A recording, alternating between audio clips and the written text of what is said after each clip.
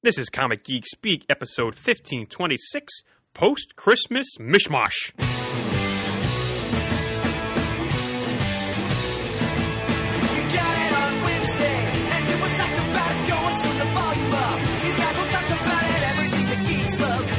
Laser beams, opinions like the seasons on everything you read in comics, movies, games, toys, artists, comic geek speak, comic geek speak, comic geek speak, comic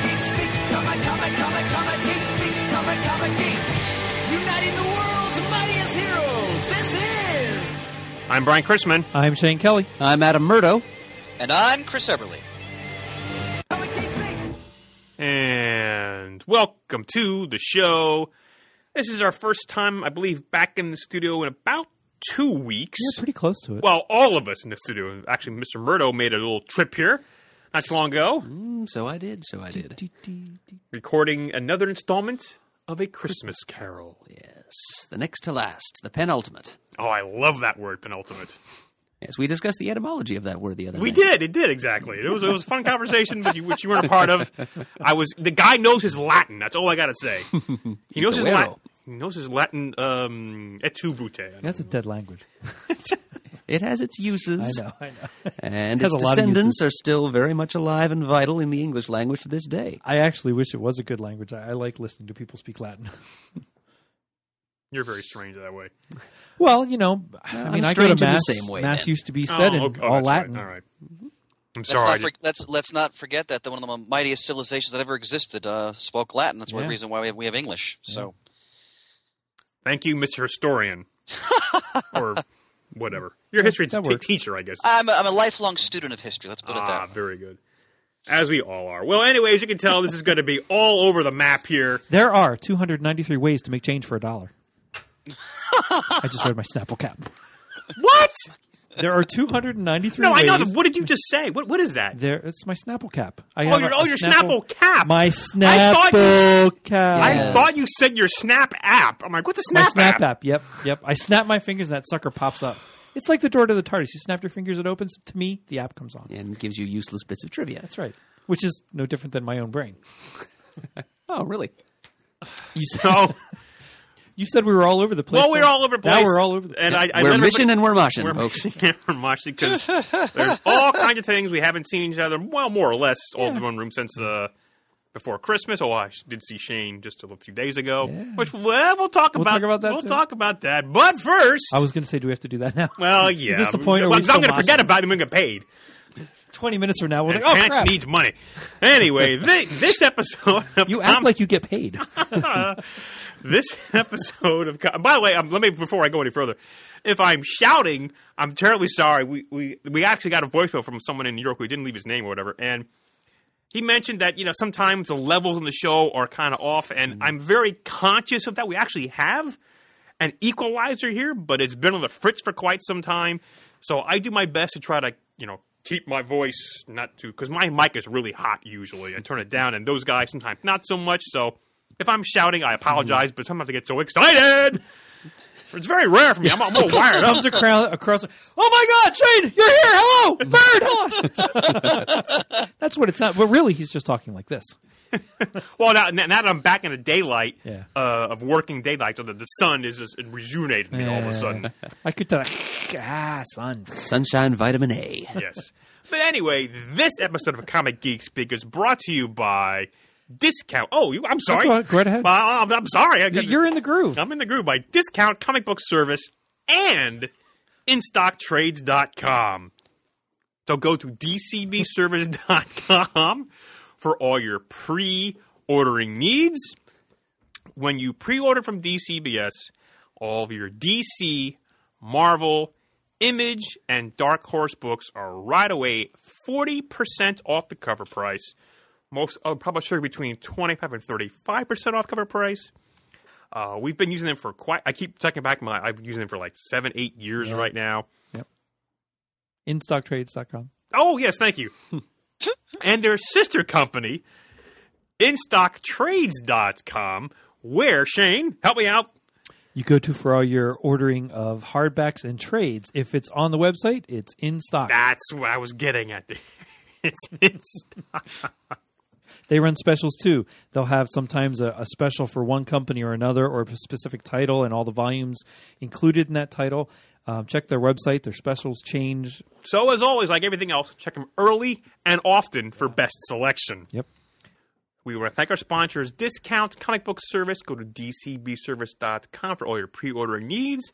And then also go to In-Stock Trades to get your trades and hardbacks, because it's on the website, Shane. It's in stock. It's in stock. I appreciate DCBS's little reminders that they shoot out to me towards the end of the month. By your because previews. I always forget. And I'm like, how much time do I have left? Oh, crap, 2 days. All right, ding, there goes an email. Ding. Remember, we don't have your order. Remember. I'm like, ooh, I got to get on that. See, I order like within the minutes of it going live on the website. God, no. Oh, I do. I've been doing because it- if I don't, I'm going to forget. I order within minutes of the website being updated for the following month.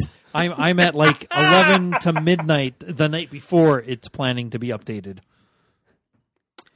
Whatever our own delinquent habits, In-Stock Trades and DCB Service have been companies that have been very good to us, both as a podcast, collectively, and as individual consumers and collectors of comics and comic-related stuff. Yeah.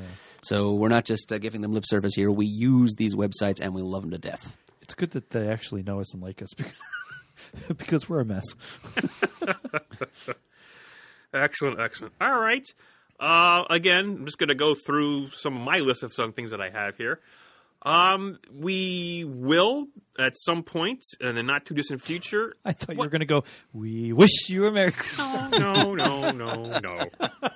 Now I lost my train of thought, Jay. Thank you We so much. will. We will, at some point in the not-too-distant future, give our list, I guess, of categories. We open up for the best of 2014 voting. Murd, you want to talk a little bit about that? Which you have... Oh, sure. It's our annual end-of-the-year awards show, by CGS listeners, for CGS listeners, celebrating the best in comics of the recently concluded year. So this year it's the Best of 2014 show. More about it in the upcoming weeks, because at the time of this recording, there are still a few possible late entries to be released on the very last day of 2014. Correct. For consideration. But yes, there will be a list of categories for consideration. And we will each of us participating here on the podcast, the co-hosts of CGS, will come up with our own nominees for each of those categories. And we will be soliciting lists of nominees from all of you, the listeners, as well. And again, more information about how to participate in this process, if you've never done it before, will follow in later episodes. And also check on thecomicforums.com. There will also be usually, I don't want to speak for Murd, though, usually be a thread on there where it's easy to cut and paste. Right, just listing all categories, however many of them there are, and whatever they turn out to be. So, yeah, once we finalize that. And we usually have a specific email you can send it to. But again, news on that to follow. Just a reminder that Saturday, March 7th, 2015, is the 10-year anniversary of this very podcast, Comic Geek Speak. Great that it ends up on a Saturday. Isn't it, though? Yeah. Yes. So we will have a live recording that Saturday here in the studio, probably sometime 11 a.m. noonish time. We don't have that hammered out exactly, but we'll have a live recording in the studio, which we will plan on streaming live on the interwebs. Definitely after Shady Maple's breakfast. Oh, yes, there's probably going to be a Shady Maple breakfast that Saturday morning. Perhaps some informal get-together that Friday evening ahead of time. Yeah. But the recording will take place Saturday. If you want to come to the recording, you're more than welcome to do so. I know we have a bunch of folks from New York already planning to come down. I think they booked their Airbnb place to stay in the area. Good. So we welcome you to come to the studio and witness the recording. And then afterwards, well, first of all, there will be balloons. There'll have to be at least 2 balloons because I promised Ian there'll be balloons. We may have some... Water or helium? Yes. We may have some prizes for things. There'll probably be a visit, I'm sure, to Golden Eagle at some point during the afternoon. Yeah. But a day of, wait for it, fellowship. Yes. Merriment. Splendid. So very much looking forward to that.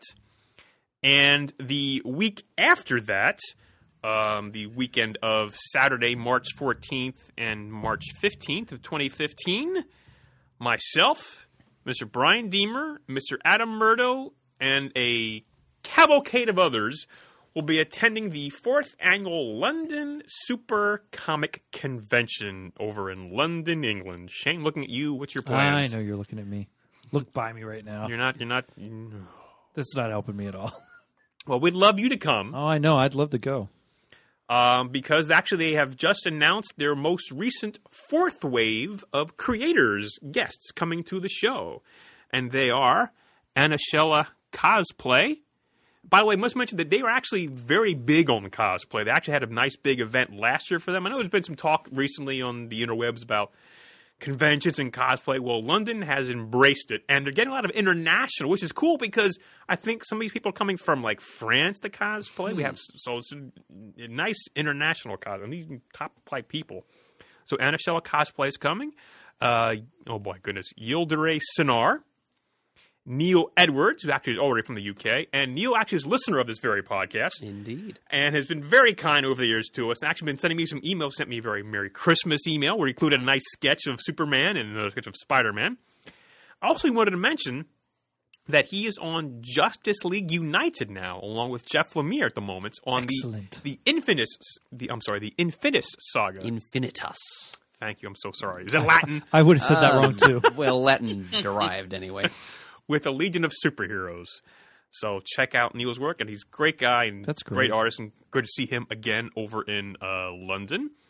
Rashan Ekadel, David Mack, Ed McGuinness, Nikita Cosplay, Sabine Rich, Victor Santos, Dexter Vines, Christian Ward, and somebody by the name of J.K. Woodward.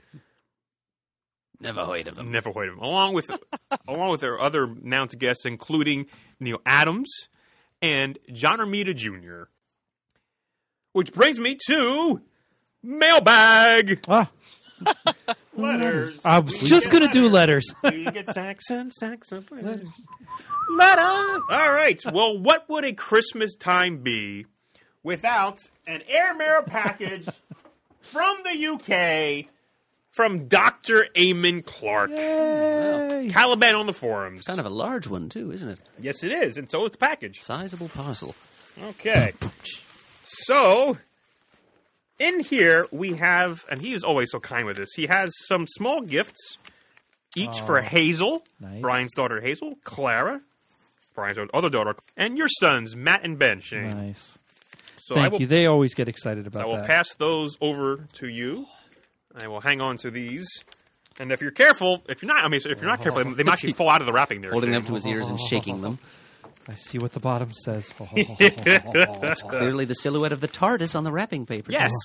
New paper. I mean, Exactly. It's always Doctor Who paper, but new TARDIS paper. Exactly. Awesome. So, we have some gifts here for Hazel and Clara, which I will pass on to Brian. And then we have here, sorry, so a little bit open there. Oh, that's For Ben and Matt. And now, there's one big package here where it says, for the geeks, sorry, not enough paper to wrap yours individually. Who would have thought rolls of TARDIS wrapping paper would be smaller on the inside? Amen. So, Hey, I can appreciate one, that. Aiden, I good one. wrapped every single present in my household this year. says, Happy Christmas to all at CGS from Eamon Clark. Hope to see some of you at London Super Comic Con 2015.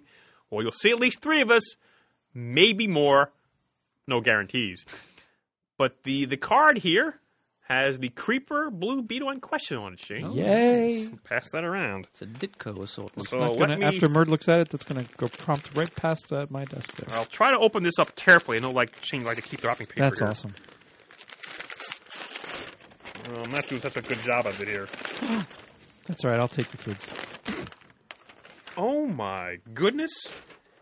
Well, I am on top here because you spelled my name Eye on top. B-R-I-A-N. Eye on top. Let me Is just that what you pass said? Holy cow! Good God Almighty! Well, Shane, take that. Take that, Shane.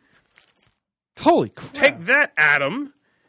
Chris is not here, but I have yours for you, Chris. You also have a Peter and Brian as well. Oh, dear Wow. God. It's a little goodie bag of goodies. Wow. So, up first, again, he, over the years, and God bless him, he's been trying to get us to read 2000 AD. So, in here is a copy of 2000 AD. Mine is Prague 1900. The perfect new storm. All new stories start inside. Eamon, you're killing me. I gotta read this. It's a gorgeous cover here. It looks like it actually might be a photo cover. It's so good, but it may not even be. And along with that is a sketch of Judge Dredd, actually Old Man Dredd, saying, "I am Huff, the law, Huff, Puff." And now I don't know the artist. It's Stewart. I'm not sure which Stewart that is. That's the first name or last name. But Eamon, thank you very much. That's wonderful. I have 2000 AD Fighting Dirty going loco as Frank and Amy flee Hondo, Prague 1761. And a sketch of one of the guys on the cover by Lee. What'd you say that is at the bottom there? I'm not exactly sure. May I see it a second here? But it's darn tootin' identical to the cover here. I'm sure to let us know who did the artwork here, because I don't want to Botch it up. Botch it up, yes. Thank you. Awesome as always. Mine is one of the older Progs around the table, I think. Oh, boy. It dates back to, it's Prog 417 of 2000 Oh, AD. wow. 11th May, 1985, reminding us that it's in orbit yes. every Monday. Mine's 2011. Okay. We've got Judge Dredd in the Badlands of... Oh, wait a minute. Maybe that's not Judge Dredd at all. Well, one of the stories is called In the Badlands of Burrito. And it might be a completely different character, but yeah, it kind of looks like it is. And the sketch included is of, whoever the lead character of In the Badlands of Burrito happens to be. And, it's Strontium Dog. There we go. Yes, Eamon has sent me a collection of Strontium Dog comics in the past. Ah, yes. And so there he is. I guess Johnny Alpha, I think the character's name is. Okay. Didn't recognize him at first. But the artist it's signed by the artist, and it's Zucken, I think. Yeah, I can't make out the signature too well, but it looks like it says Zucken. It was drawn this year, 2014. And the Judge Dredd lead story seems to involve Judge Death. So, thank you for that, Eamon.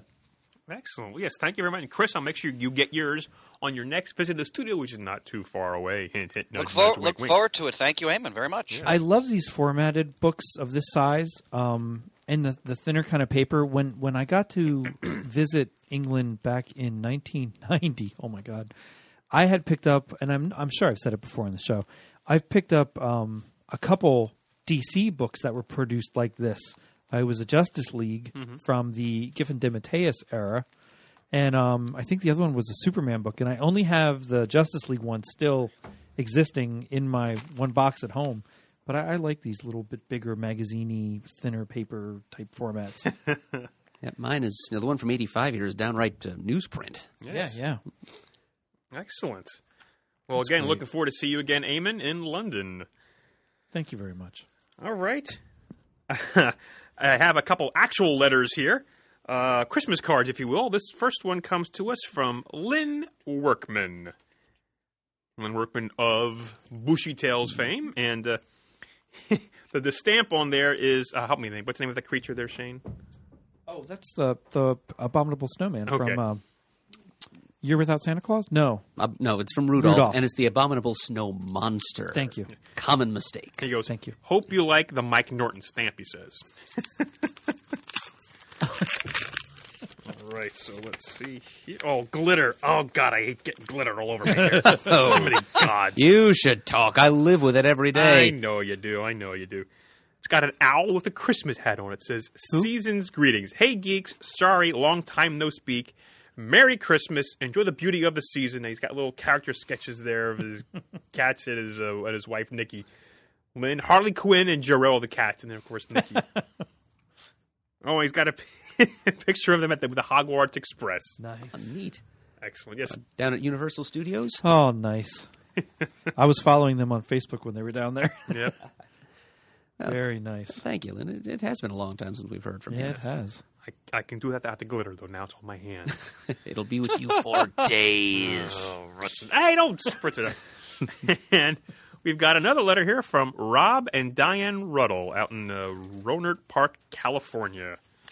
Wow.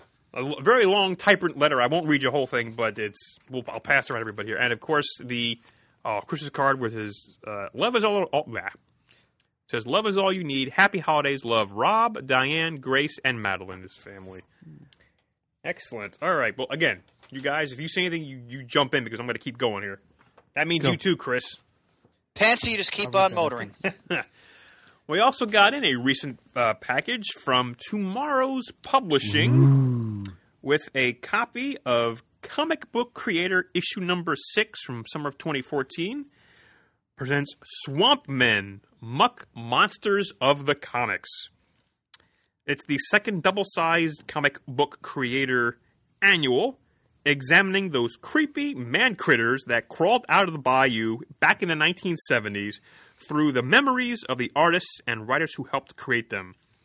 Interviews including with Bernie Weitzen, Alan Moore, Mike Plug, Len Wein, Steve Gerver, Stephen Bissett, Rick Veitch, Val Mayrick, Jim Mooney, John Totalbone, and the remembrances of many others. There's a great Frank Cho cover. Some of the stuff is in color and black and white. And God bless me, God help me, Shane, this smells wonderful. Oh. So again, thank you very much to Tomorrow's Publishing. All right, like I said, this is going to be all over the place here. So last week, I broke my. 2014 has been a very odd year for me personally for many reasons. But one of the positives on it is that I have managed to somehow lose over 40 pounds this year. That's great. One of the things that I did is I cut out eating at fast food restaurants. No Burger King, no McDonald's, no Wendy's, no Arby's. Now, I did go to Wendy's once during that time, but I had a baked potato, so I don't necessarily count that. And their baked potatoes are pretty darn good. But with broccoli on it, too. Oh, yum. But recently, I had to make a visit to Burger King. When I was a lad, back in the 70s, I used to love the Yumbo sandwich. Yumbo.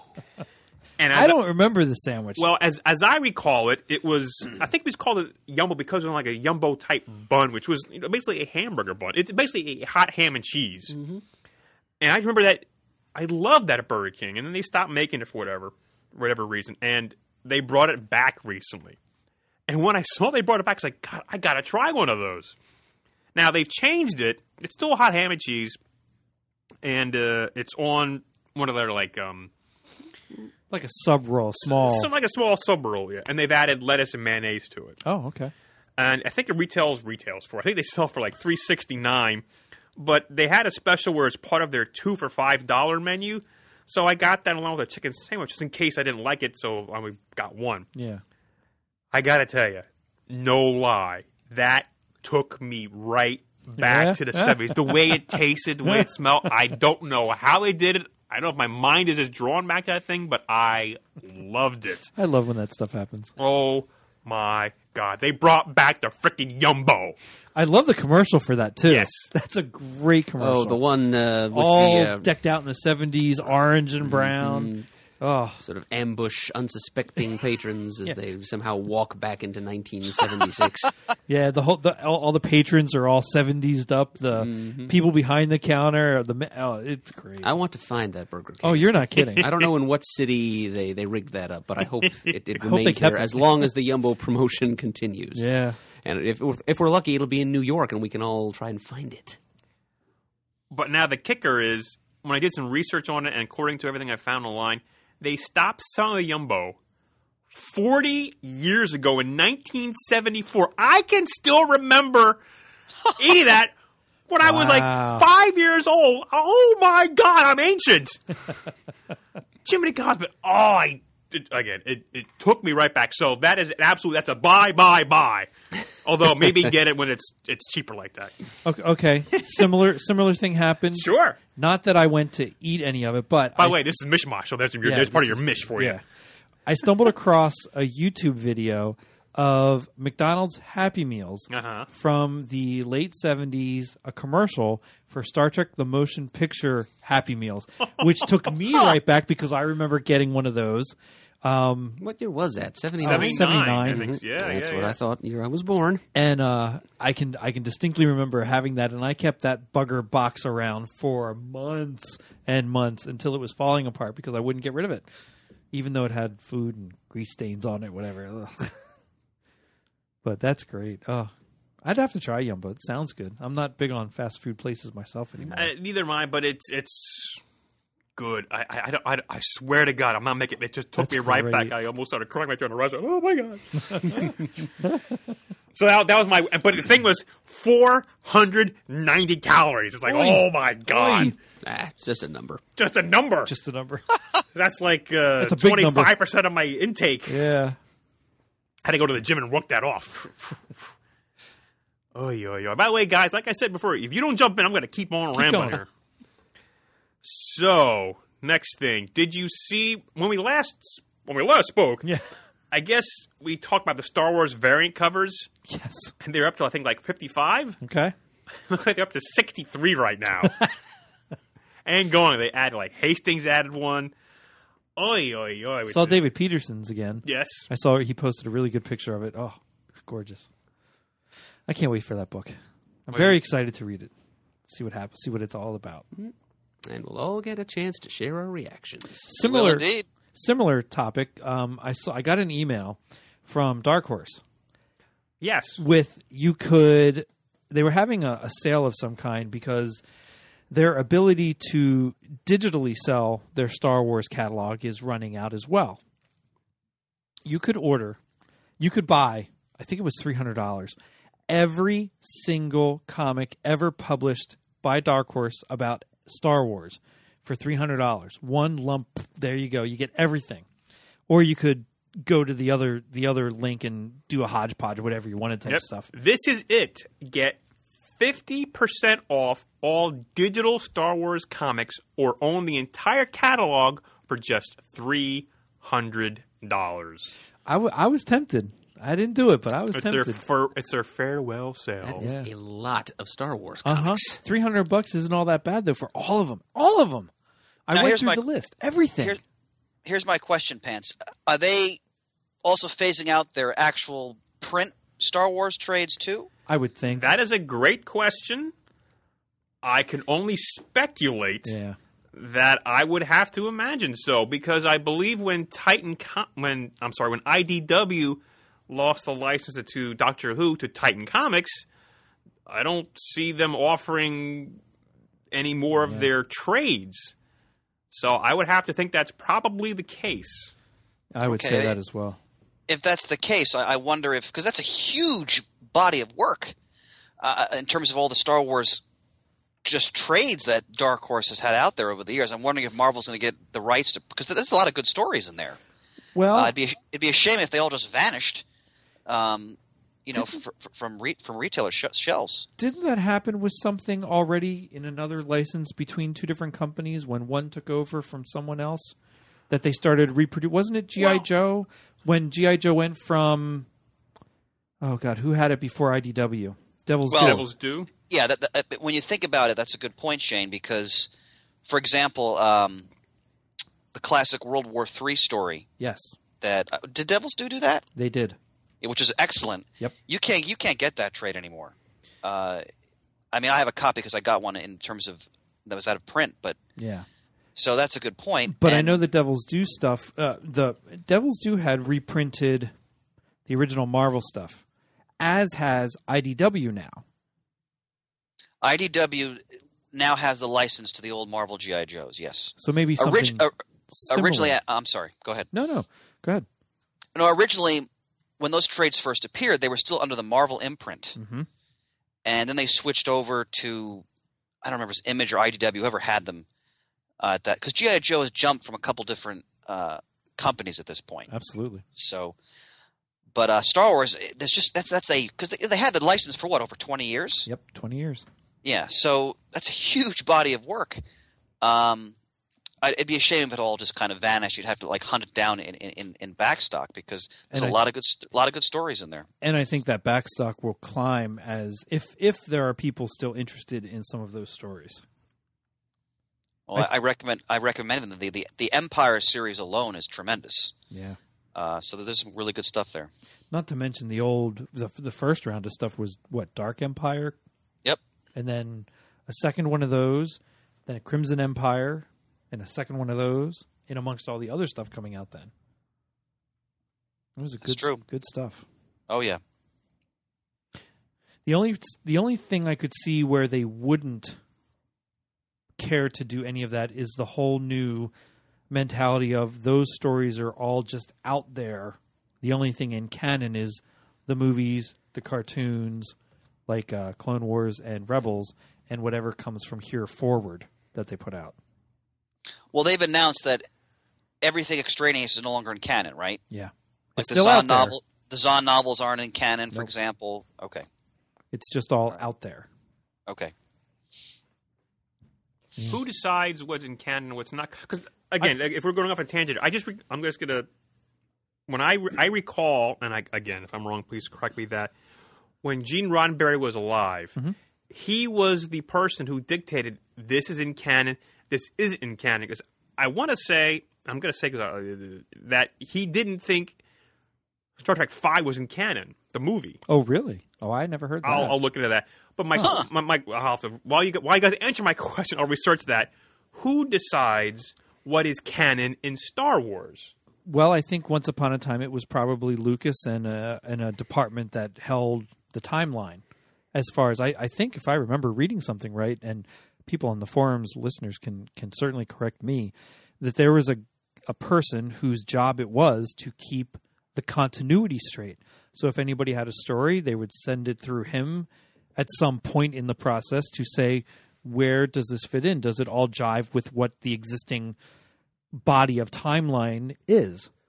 I don't think that's the case anymore. I think it's whoever's at Disney and Lucasfilm now will be deciding, along with J.J. Abrams and everything going around these new movies. Yeah, I don't think it's going to be the decision made by a single person. No, It's no. like a committee. And back in years gone by, I'm not saying it was just one person that would say yay or nay, but he certainly had input as far as, or he, she, whoever, had input as far as what the timeline was that was existing that could conflict with something. I think the whole mentality with this multimedia, movies, comics, the cartoons, whatever books are going to start coming out, and even the movies that are going to come as standalone movies in between the quote saga movies are all going to be kind of discussed around what is and is not in canon. From here forward, I think everything is in canon that they produced. This new team, this new group at Disney / Lucasfilm, everything from these new movies, the new cartoons, this new novels, this is the stuff that's now in canon with all 6 of their existing movies and the Clone Wars cartoon. Okay. While you were talking, I did a little research. Now, again, this is Wikipedia, so bear that in mind. I'm going to read from it. It says, this is Gene Roddenberry. I'm talking about Star Trek V, The Final Frontier. He considered elements of this film to be apocryphal at best, and particularly disliked the idea that Sarek had fathered a child with a Vulcan before Amanda. Nevertheless, the film is considered canon. Okay, so I was wrong, but I knew he didn't like it, but I thought he just wrote it off altogether. Which is not it's probably my least favorite film. There are some good parts in it, and if it is on TV or when I was watching VHS tapes and I had it, I would watch it up to a certain point and then shut it off and just give up on the rest. We have to remember also that, based on the reading I've done over the years, that Roddenberry had a lot of problems with a lot of the changes that were made in the Star Trek movies after the first film. I remember reading that he didn't care for the more militaristic look of their uniforms, for example, and so forth and so on. So maybe for him, the 5th movie, which I still get a kick out of because Shatter directed it, and there's some real hoot moments in it. Oh, there are some real. I mean, when they're at the campfire, that I love that stuff. Yeah. But I think it's definitely one of the weakest of the original films. But I know I've read in several different places Roddenberry had a lot of issues, and I think they kind of phased him out of a lot of the hands-on like producing work as the films went forward. That's what I recall anyway. That fifth film, I think I watch it pretty much until they leave Space Dock, and then it kind of falls apart for me. For the most part, everything that leads up to the campfire scenes and all that, that's great. I really enjoy a lot of that stuff. When Sulu and Chekhov are in the woods and get lost, all that stuff, great. The most bizarre moment of that movie is when they're under the influence and they're letting their true feelings out, and we find that Uhura and Scotty have a thing for each other. Well, you found that out in the beginning when they're talking about shore leave getting canceled because Scotty's trying to fix the ship, and Uhura brings him dinner in one of those what look like ration packs, and he says, "Oh, thank you, lass," something about really, really appreciating that she brought him food, and she said, "Well, we were supposed to take shore leave together." That's all before they get under the influence. Oh, okay, I forgot that. But right. It's just this tiny little bit, and then later it's a little bit brought out more, a little bit more brought out. It just seemed out of left field for me. Oh, it absolutely was. Yeah. Because then you get to 6, and all of a sudden Sulu's got a kid who's helming the new Enterprise, and like, okay, well, when did this happen? That's Generations. Right. Well, right. You're right. It is Generations. Right. The next one is the Undiscovered Country. Yeah. Yeah. That's a great one, though. I love the Undiscovered Country. One of the few of the Star Trek movies I've actually seen. Oh, really? And, I didn't remember Sulu having a kid in that one. Yeah. Isn't the rule of thumb that the even ones are good? It works out that way, except for 3. 3 kind of throws that off. I think 3 is awesome. 3 is fantastic. Yeah. 2, 3, and 4 really are one story. No, it's one story, trilogy yeah. of stories. Yeah. Okay. But yeah, generally, I mean, 1, over the years, I've really grown to appreciate it and like the first one. I didn't for a lot of years, but I really, really do now. And I can watch that from start to finish and enjoy it. I have to watch it again because when they made that movie, it had been a decade since 2001, and they still thought that really long, drawn-out shots of the Enterprise docking was still going to be riveting to people. Yeah. And it is not in 1979 where it was in 1968 when 2001 came out. But yeah. I can certainly still watch the first one, yeah. And that's some interesting challenges when they did that. Oh, yeah. The video and the costumes, the way they were made. The way I've seen them described to how they zipper up is just astounding. Why you'd make a costume like that is beyond me. But they look neat in some ways. You're talking about the costumes from the first movie? Yeah. Yeah, my least favorite uniforms in all of Star Trek, without question. All right. I was again moving on. Talk about your visit to the toy store the other day. So my oldest turned 13. 13? 13. Can you believe it? Wow. Yeah. Little bugger. Holy cow. He's in full. He's a teenager. He's full-on You're the teenager. parent of a teenager Yeah. now, Shane. Oh my God. If you can believe that. Anything I say about you not being here on time or not answering emails, forget about it. Oh my God, get your hands from Yeah, he's a mess. He's a testosterone mess. Oh no! Oh my goodness. No, he's good, but he's a mess. We had a surprise birthday party for him. Surprise for who? For him or for you? For him. Totally for him. Invited his friends. He had no idea they were at Buka in the Pope room. Just the 16 of them. The Pope room. And we ate in one of the adjacent rooms and had dinner with a couple of the parents who wanted to stay. And he got some gift cards and some cash and some stuff like that from all of his family and whatever. So he was debating about what to get with it and saving it. He wants to get a laptop. He wants this. He wants that. Typical me. He wants to get a car. Just Shane. like me, he wants to get a car and drive. He has no interest to drive at all. Give him a couple years. He's too afraid of it. He doesn't. Okay, little sidebar about that. Mishmosh. He doesn't like lighting matches. Nothing's ever happened. He's never caught anything on fire. Nothing crazy like that. But if there's candles burning, he tries to blow them out, whether we want them on or not. He just does not like fire. Fire, good. And in this way, knowing how the world is and certainly riding with us and seeing how people drive, he really has no interest at this point to drive. Whereas my younger one, he's like, oh man, 6 years can't go fast enough. Come on. He's ready. But Ben was deciding what he wanted to do with it. And I showed him on the Lego site. He had seen an article about new DC Legos coming out. Uh-huh. And I had seen an article about them being in April after the first quarter. So then I kept checking the Lego website because they were starting to put things on there that would be available as of January 1st, which they do a lot, every year they do.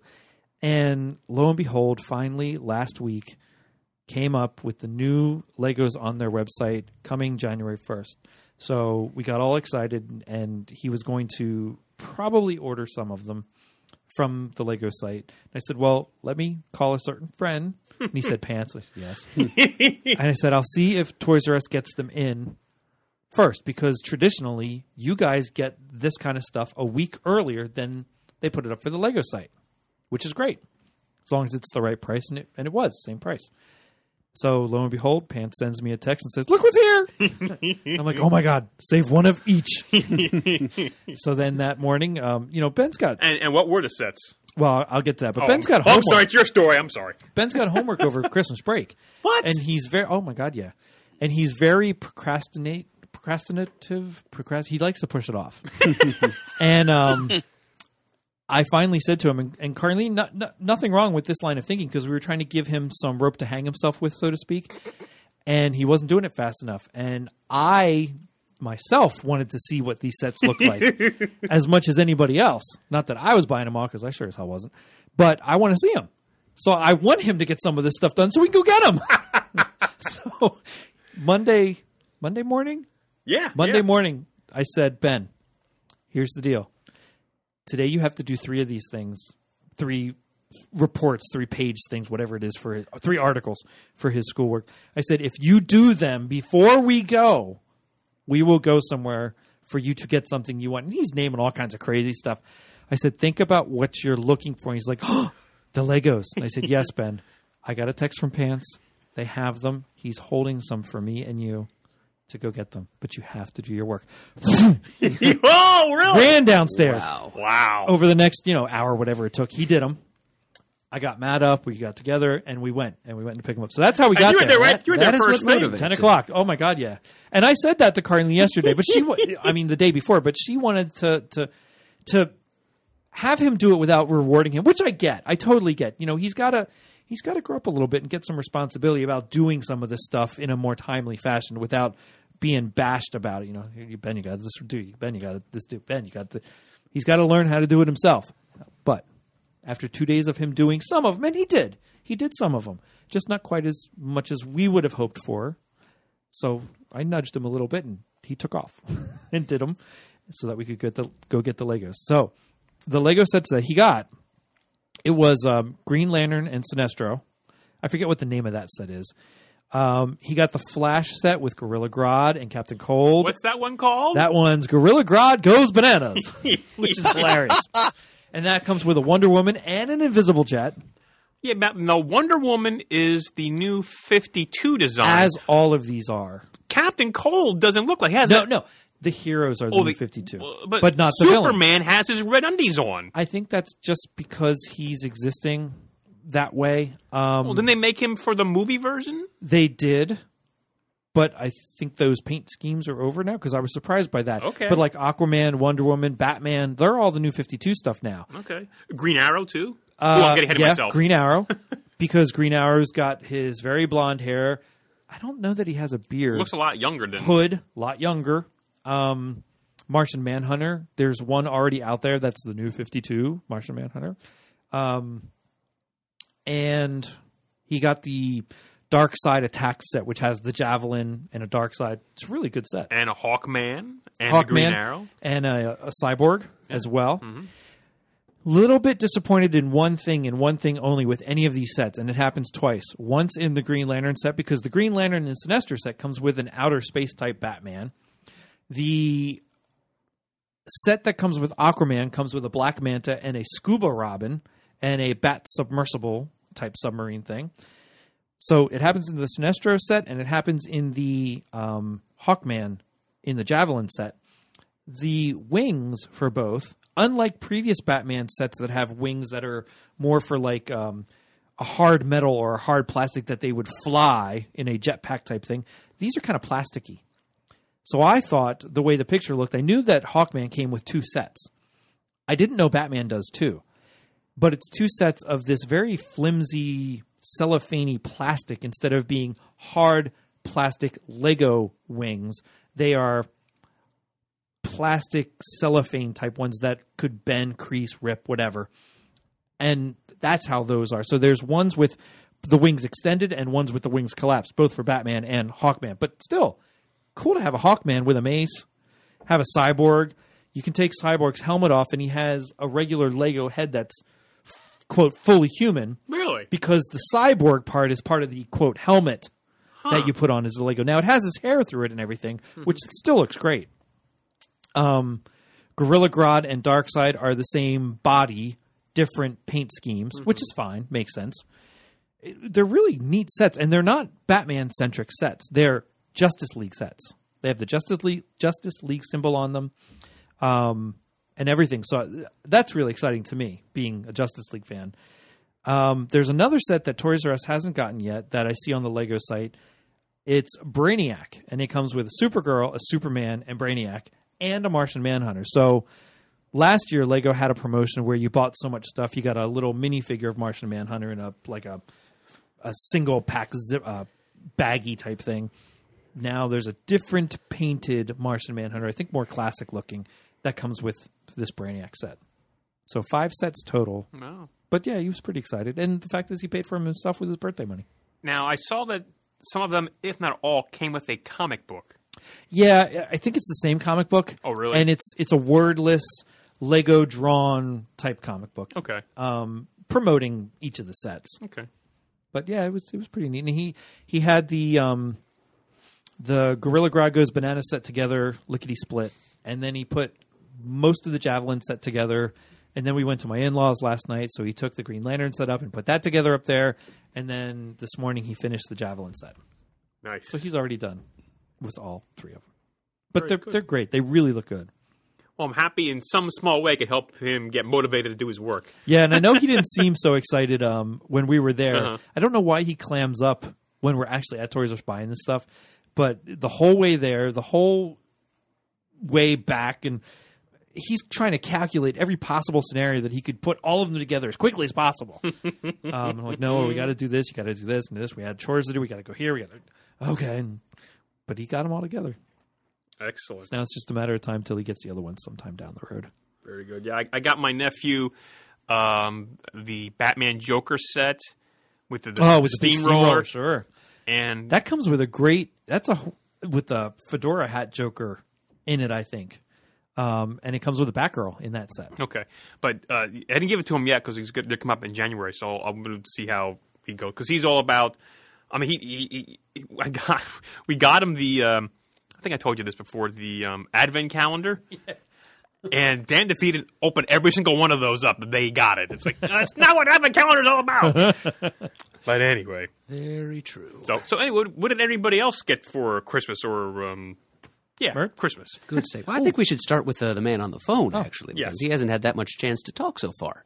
Oh, that's all right. I'm just enjoying hearing Pants wax rhapsodic. Christmas for me was I didn't really get that much because I have kids, so we're focusing on giving them gifts. And Keiko promised me a recliner, and we finally saved up enough money for that. So Lovely. we'll be going out to buy that in the very near future. That's essentially my Christmas gift that I'm going to get when I can read in that recliner to my heart's content. Otherwise, it was just the joy of giving, our kids, my younger son, Jun, is still into G.I. Joe. He's 9, so I've got a lot of stuff for him on the secondary market online. Shane, you'd appreciate a lot of the stuff I picked up for him. Nice.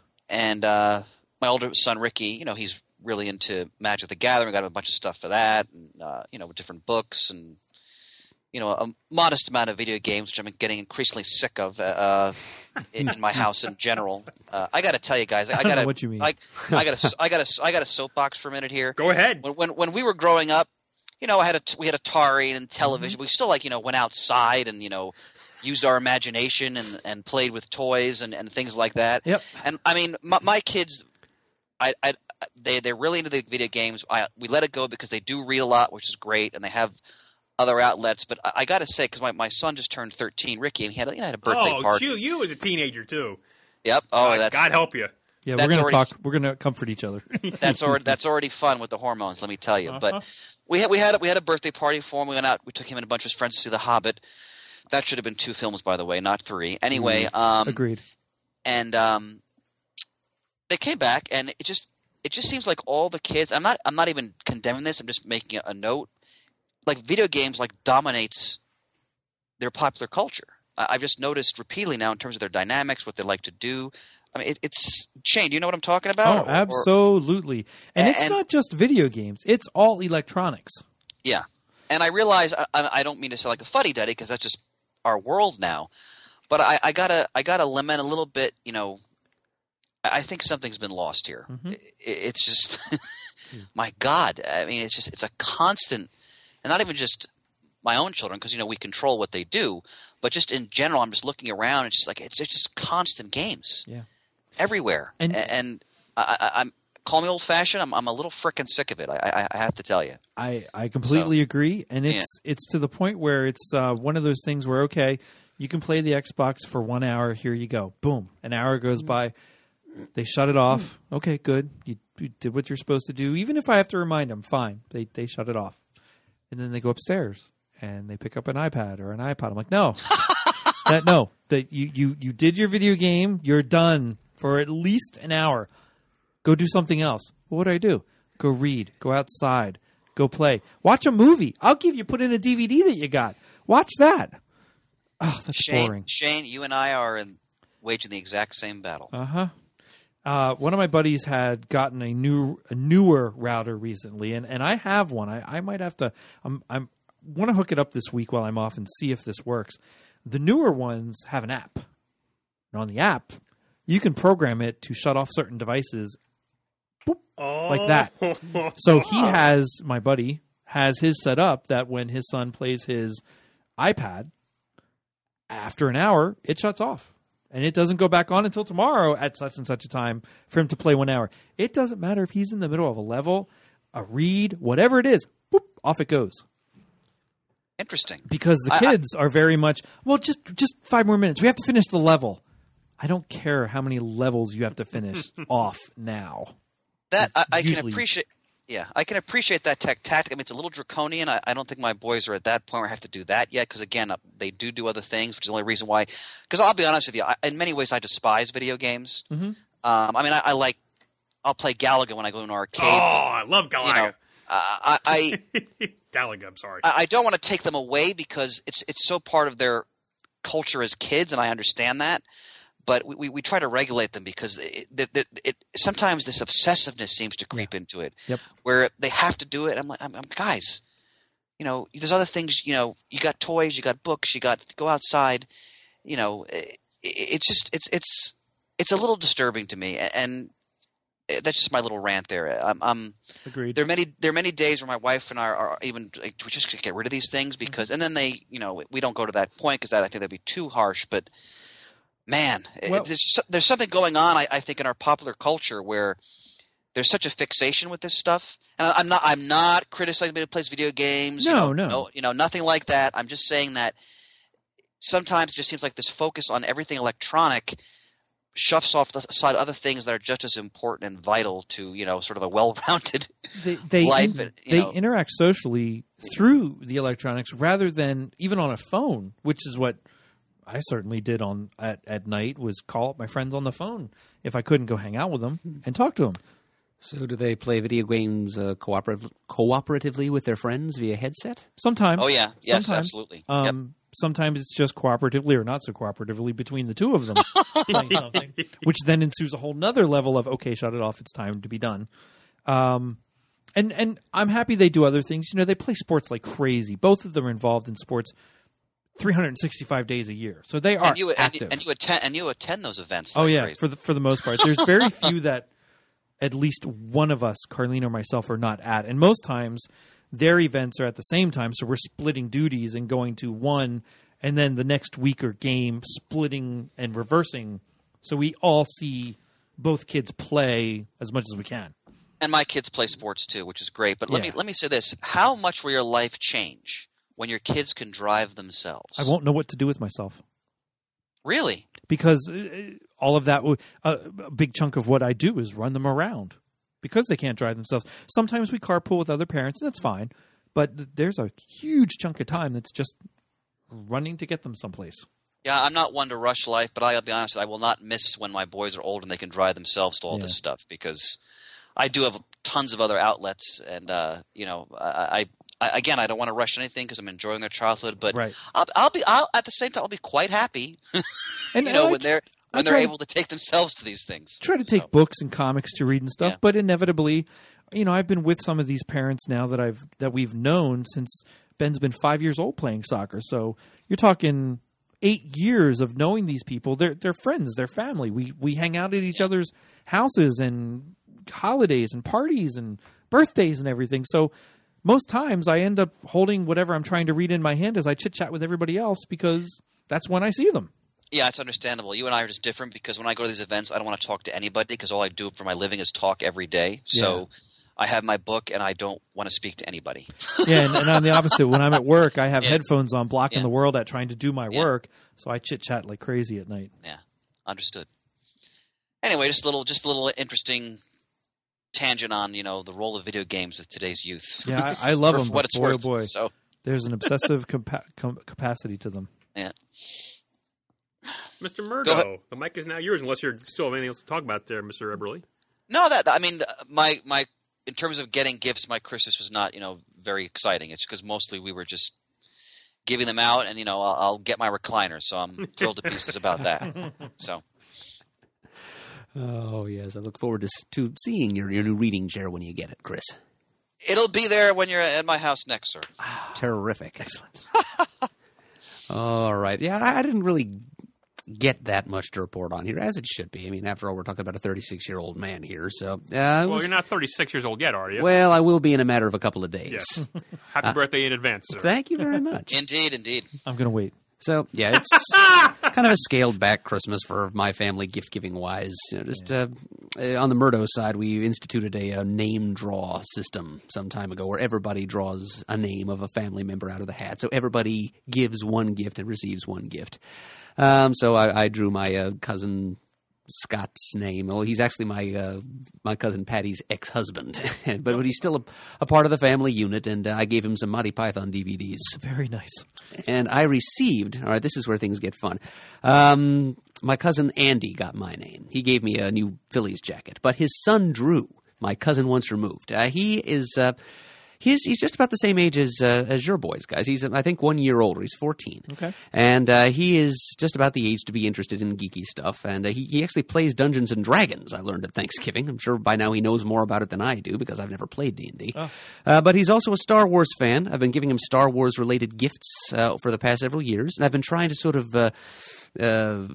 tug him in the direction of comics in addition to that. So naturally, the logical thing to give him for Christmas is Star Wars comics. So I gave him one of Dark Horse's big omnibus collections, Wild Space, those like relics and rarities, hard to find, unusual Star Wars Two comics. volumes of that. Yeah, I gave him the second volume last year. This year, I bought him Brian Wood's, the most recent Dark Horse ongoing series, the first volume of that. And I bought that for him at Barnes & Noble. And wouldn't you know, we exchanged Star Wars comics as gifts this year, because he slipped into the bag that his dad gave me, containing the Phillies jacket, a few back issues of Star Wars comics from years past.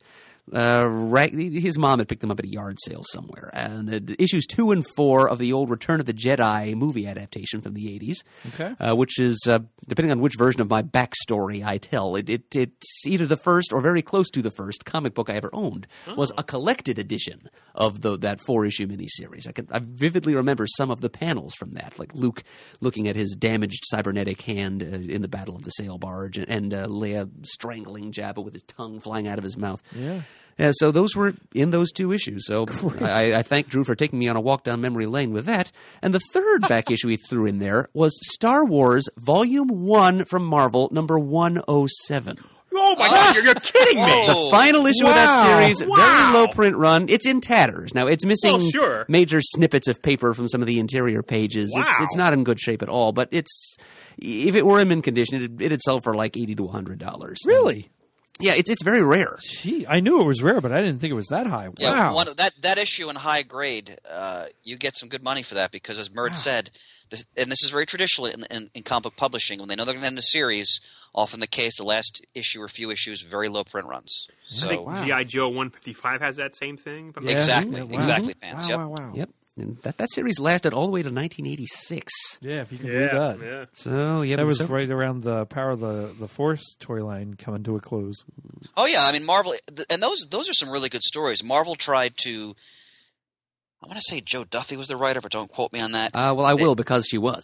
Oh, thank you, sir. So that they tried to continue this whole series of storylines after Return of the Jedi, and they even tried to incorporate some characters they introduced in their own comic book universe, from before Return of the Jedi. So if you were reading the Star Wars comic, you really got bang for your buck, especially as the series developed over the years in terms of the Marvel creators trying to create sort of to some degree their own continuity with some of like the supporting characters. There's a character named, I think her name was Shira Bree, who was an Imperial agent who was masquerading as a rebel. They did a lot with her over the years, and that series is coming out now in as you know, in omnibuses. That because Marvel is going to be reissuing all those book stories in the omnibuses. There's a lot of good stuff in there. Hopefully they'll do them in cheaper soft covers too. Excellent. Excellent. So, quite a special gift that Cousin Drew gave to me this year. How did your caroling go this year? It was a little odd, Shane. Yeah? Because it was wet, for one thing, which has not happened in a long time. So we couldn't wear our usual heavy woolen greatcoat and cape and top hat combo. We had to wear these long black sort of slick nylon material rain capes and these narrow-brimmed like Busby hats. We looked kind of like a cross between Sinatra and a Sith Lord. Or an alternate, a little bit like the Death Stalker, Chris. Okay. That's what our rain uniforms looked like, the Death Stalker from the Daredevil comics. Or Darkman, if Matt were here, I'd use that comparison. So it was wet, it was warm, it was in the 50s all night. We were complaining, we were dying of heat walking up and down these steep hills, but still, we were out there on the streets, come rain, come shine, come snow, come sleet, it doesn't matter. Every Christmas Eve for the last 167 years, we've been out there doing this. And As a group, not you. well, yeah, not me personally. not any current member of the group personally, but I thought you were immortal there for a minute. Oh, my God. there can only be one! When he gets out the Highlander sword from the back of the rain slick, that's when you got to worry. Nope. We were out there walking the streets of Glen Rock, Pennsylvania, singing our old English carols and just spreading the cheer and the sentiments of the season. And we got finished before sunrise for a change because the conditions were not optimal. And we all went home to bed more or less happy. So Good. another Christmas Eve come and gone. Very good. And at the end of it all, we're always, my parents and I are always quite exhausted the next day, but still able to participate in the Murdo family's Christmas festivities.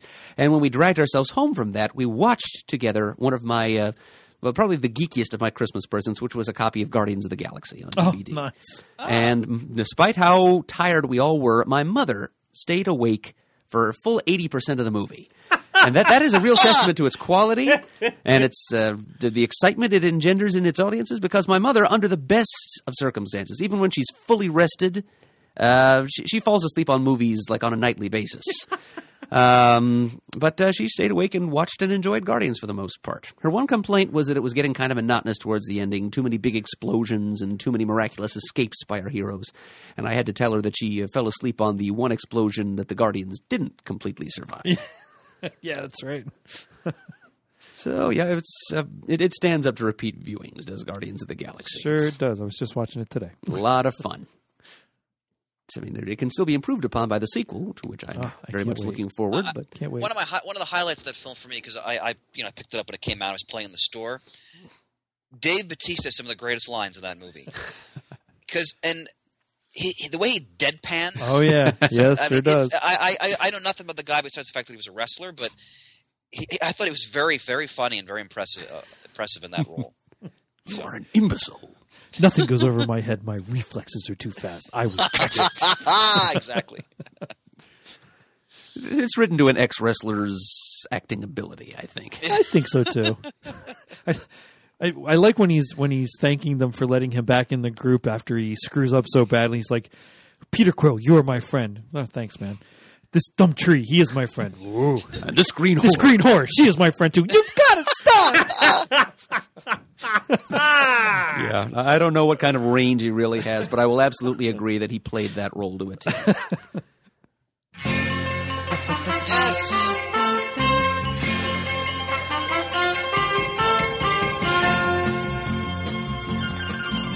Yes. Yes, as the music lets us know, it's time once again for Muddle the Murd, our trivia contest where you listeners send in questions to try to... You send listeners in? What did I say? You almost went that way. Oh, my goodness. Leave me alone. We're going to get some very large packages here at the studio soon. Well, Hello, I'm here to muddle the Murd! where you can send in your questions to try to muddle the Murd. Murd, tell us all about it in 30 seconds or less. All right, you need to send in 3 comics trivia questions, 1 Marvel, 1 DC, 1 about some third publisher. And they also need to break down historically as follows. 1 question about comics published before the year 1970, 1 question about comics published between the years 1970 and 2000, inclusive, and 1 question about comics published after the year 2000. 1, 2, 3, 3 publishers, 3 time eras.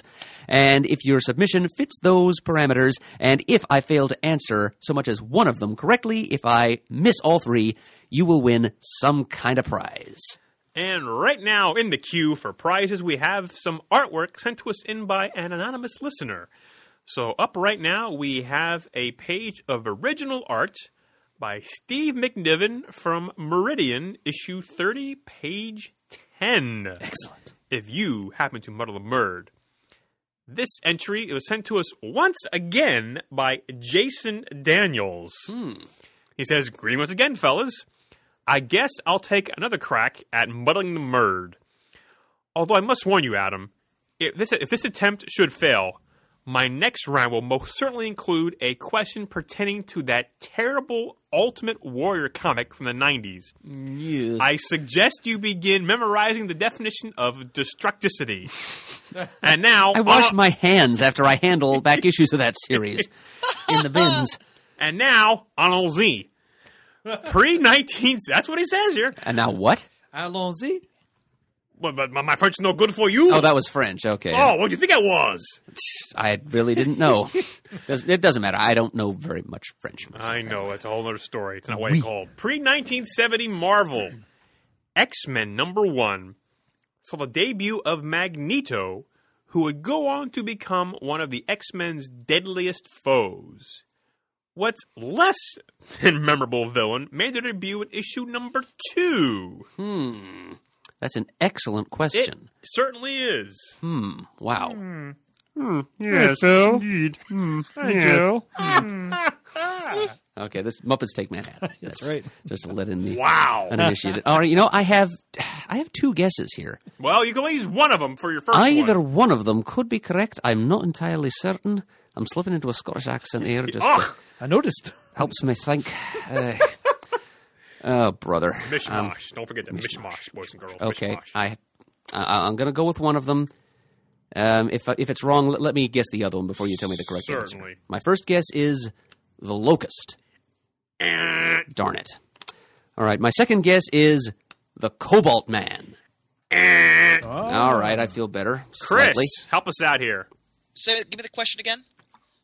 What less than memorable X-Men villain made his first appearance in the second issue of the first volume of X-Men? That would be the Vanisher, isn't it? That would be correct. The Oh, Vanisher. Darn it. Telford Porter. Oh, jeez. Of course, he knows the secret identity. Well, Exactly. it's an alias he used. I'm not sure it's his real name. That's not his real name. All right. Telford Porter, it's just a little too on the nose. Question 2, and I'm already looking at this and thinking, boy, this might be right up his alley. Question 2, 1970 to 2000 DC. What is Mr. Nebula's real name? Mr. Nebula. Yes. I am not remembering that character. Ooh. Wow. Interesting. Mr. Nebula. Mr. Nebula. Mr. Nebula. Oh, wait a minute. Now I remember. This is more a Shane question. Mr. Nebula was that sort of like Galactus doppelganger, but he's like an he's an intergalactic interior designer. Instead of consuming planets, he redecorates them. Okay. So I have no idea what. I think the Scarlet Skier was his herald. I absolutely do not know his real name. You don't know his real name? No, I don't. I thought you memorized who's who backwards and forwards, left, right, up and down, and left and right. I haven't memorized that particular issue of the loose leaf early '90s series of Who's Who just yet. Wow, Shane, do you have a guess? No clue. You don't remember the character at all? I do vaguely remember the character once you described a little bit, and I remember the skier. I don't remember the name at all. Wahaha character, I'm pretty sure. Yeah, I think so too. Curtan Rod. No, I didn't remember that. I couldn't fail to remember that name if I'd ever seen it, but I haven't. Kirtanrodd. Curtan Rod. Oh boy, Brilliant. Jason, he's on the edge of his seat right now. Question 3, post 2000 indie. I must remind you that he has pulled out third questions out of his butt. In Evan Dorkin's The Eddingville Club. Eltingville Club. Thank you. The Eltingville Club. The main character, Bill, is soaked after standing in the rain while waiting to get into the local comic shop. Upon entering the shop, the owner gives him a hilariously oversized T-shirt to replace his own wet garment. What comics-related character appears on the T-shirt? What comics-related character appears on the T-shirt? Yep. Well, this is it'll have to be another major yank for me to come away from this unmuddled. But I'm going to say Jabba the Hutt. No, I'm sorry. The answer is Dick Tracy. All right. So I have the Jason Daniels. You have Muddled the Murd. Yes, you have. Oh, and I did want to point out to Jason also, good news here. The last time you attempted to muddle me and I just barely squeaked by, he was asking, he included a New Mutants question because he's a big fan of the New Mutants, right. As like a full run of the series. He asked which alien race captured certain characters in a New Mutants annual several years ago, and I thought for sure that had to be an alien race that had appeared after. Well, too late to appear in the first volume of Ohatmu. Turns out I was wrong about that also. What? Yeah. That's I've already forgotten their name, but it began with the letter V, and they're basically a race of alien slaver ants that travel from system to system, capturing sentients and selling them as slave labor. Okay. So I really didn't even have an excuse not to get that question correct. So, Jason, you have done well, and this time you will be rewarded for it. Yeah, so I forwarded your information to Mr. Adam Murdo. Congratulations, Jason. Very good. Congrats. Speaking of Ohatmu, I have an email here from Patrick McVeigh talking about the Mohatmu episode, which, of course, is Murd reading from the official Happy Marvel Universe. It says, I would like to thank you for your ongoing Mohatmu series. My 4-month-old son was having a rather fussy day the other day, and in an attempt to put on some music he would enjoy, I started playing the next episode in my queue. My boy, Olee, O-L-E-E, stopped crying immediately at the sound of Murd's voice, and even started giggling when he references another Mohatmu entry. See, Circus of Crime. He didn't go to sleep or anything. He just listened and occasionally laughed. My hope is to have him well-versed at a young age, and hopefully one day he'll find out on his own where his middle name comes from and what it means. Thank you again. His middle name, you're up now, Murd, is Ascani. Mm-hmm. As in the clan Ascani, who raised young Nathan Christopher Charles Summers, a.k.a. Cable, after he was sent to the future to be healed of the techno-organic virus that had taken root in his body. Isn't there a comic, Ascani's son? Yeah, well, Ascani's son, that's Cable himself. He was like a mutant messiah of sorts. That's the name that was given him, Ascani's son. Where's your messiah now? The Dayspring. Yeah. Excellent. Well, thank you very much. Was it Matt? Matthew? Patrick. Patrick. Yes, apparently I must be a kind of Pied Piper to these, and I'm not talking about... Christian, what's his name? The guy who did the Pied Piper song. Crispy and St. Peter's. Thank you. And I'm not talking about Hartley Rathaway either. Yes. Nope. Because I remember Paul French used to tell me something very similar about my Time Bubble episodes. Like his little daughter Ella would just drop right off to sleep whenever he would play one of those, or one of Jamie's Essential episodes too. So apparently, I should be addressing myself to a younger demographic. Pants, did you do something for Christmas? Not a whole heck of a lot. Went down my cousin's place. We don't really exchange. Well, we do exchange some things, but I get mostly gift card, which is fine. I don't really, put out lists. But for myself, I always buy the best gifts. Oh, sure. I don't know what you're talking about. I never do that. I still haven't watched my birthday present yet, which was the Batman TV series of Blu-ray. I'm halfway through season 2. Now, because I'm so procrastinating watching that, it actually is a good thing because in case folks don't know out there, if you did buy the Blu-ray or the DV set of the Batman TV series, Or even I saw in that disclaimer the iTunes version. that's correct, some of the digital versions, there was some minor things they missed when they were putting them together. I don't know the specifics of them, but if you just Google Batman TV 66 replacement discs or whatever, you'll find the website where you can actually get them discs sent to you. Yeah. Not till January. So Yeah, Pants clued me on it, and I signed up for Well, that too. what are they missing? Is It doesn't say. Okay. In anything I saw, well, it if doesn't you say. also search some of the forums, there's I think a tag here and there. Nothing too overtly that I wouldn't necessarily, but it's not 100% what it should be. So there is some. Interesting. So make sure. Did you see that? Well, the news to Chris apparently. Yeah. Oh yeah, I didn't know that at all. So we'll make sure we get the link to you to send out to you. But anyway, I buy myself a lot of Christmas gifts, and I have some original artwork coming my way. I did actually win a page from Heritage Auctions. I believe it was page 5 of the first issue of Young All-Stars. Oh, get out. Page caught my eye because it had Megan Equal on the page as well as Liberty Bell and Johnny Quick. Nice. So I got it for a decent price. So that's on my way. It's my gift to myself. I have to say, I do have my own one page I bought recently on its way. Well, I assume so. My payment was sent out. So I will get my own original art page, that one that we were talking about through texting. It was available, so I paid for it. Another Booster Gold page, which features Beetle and Booster on it. Very similar to an existing page I have, which is what I loved about it. That they're in the bug. Which volume of Booster Gold is it from? What was it? 2011? The most recent one before No, the before relaunch. the relaunch. Yeah, and it was issue 8 or 9 or something. Their Booster and Beetle end up going to recruit other Justice Leaguers to battle Max Lord, and there's a couple issues that have it in, but one of the issues has the bug at the top of the page with a bunch of Omax around it. Then it has Booster and Beetle inside. It has some bystanders. Then it has Booster and Beetle close up at the bottom, and that's very much what my existing page is that I got from not Generation Lost. That's the other miniseries.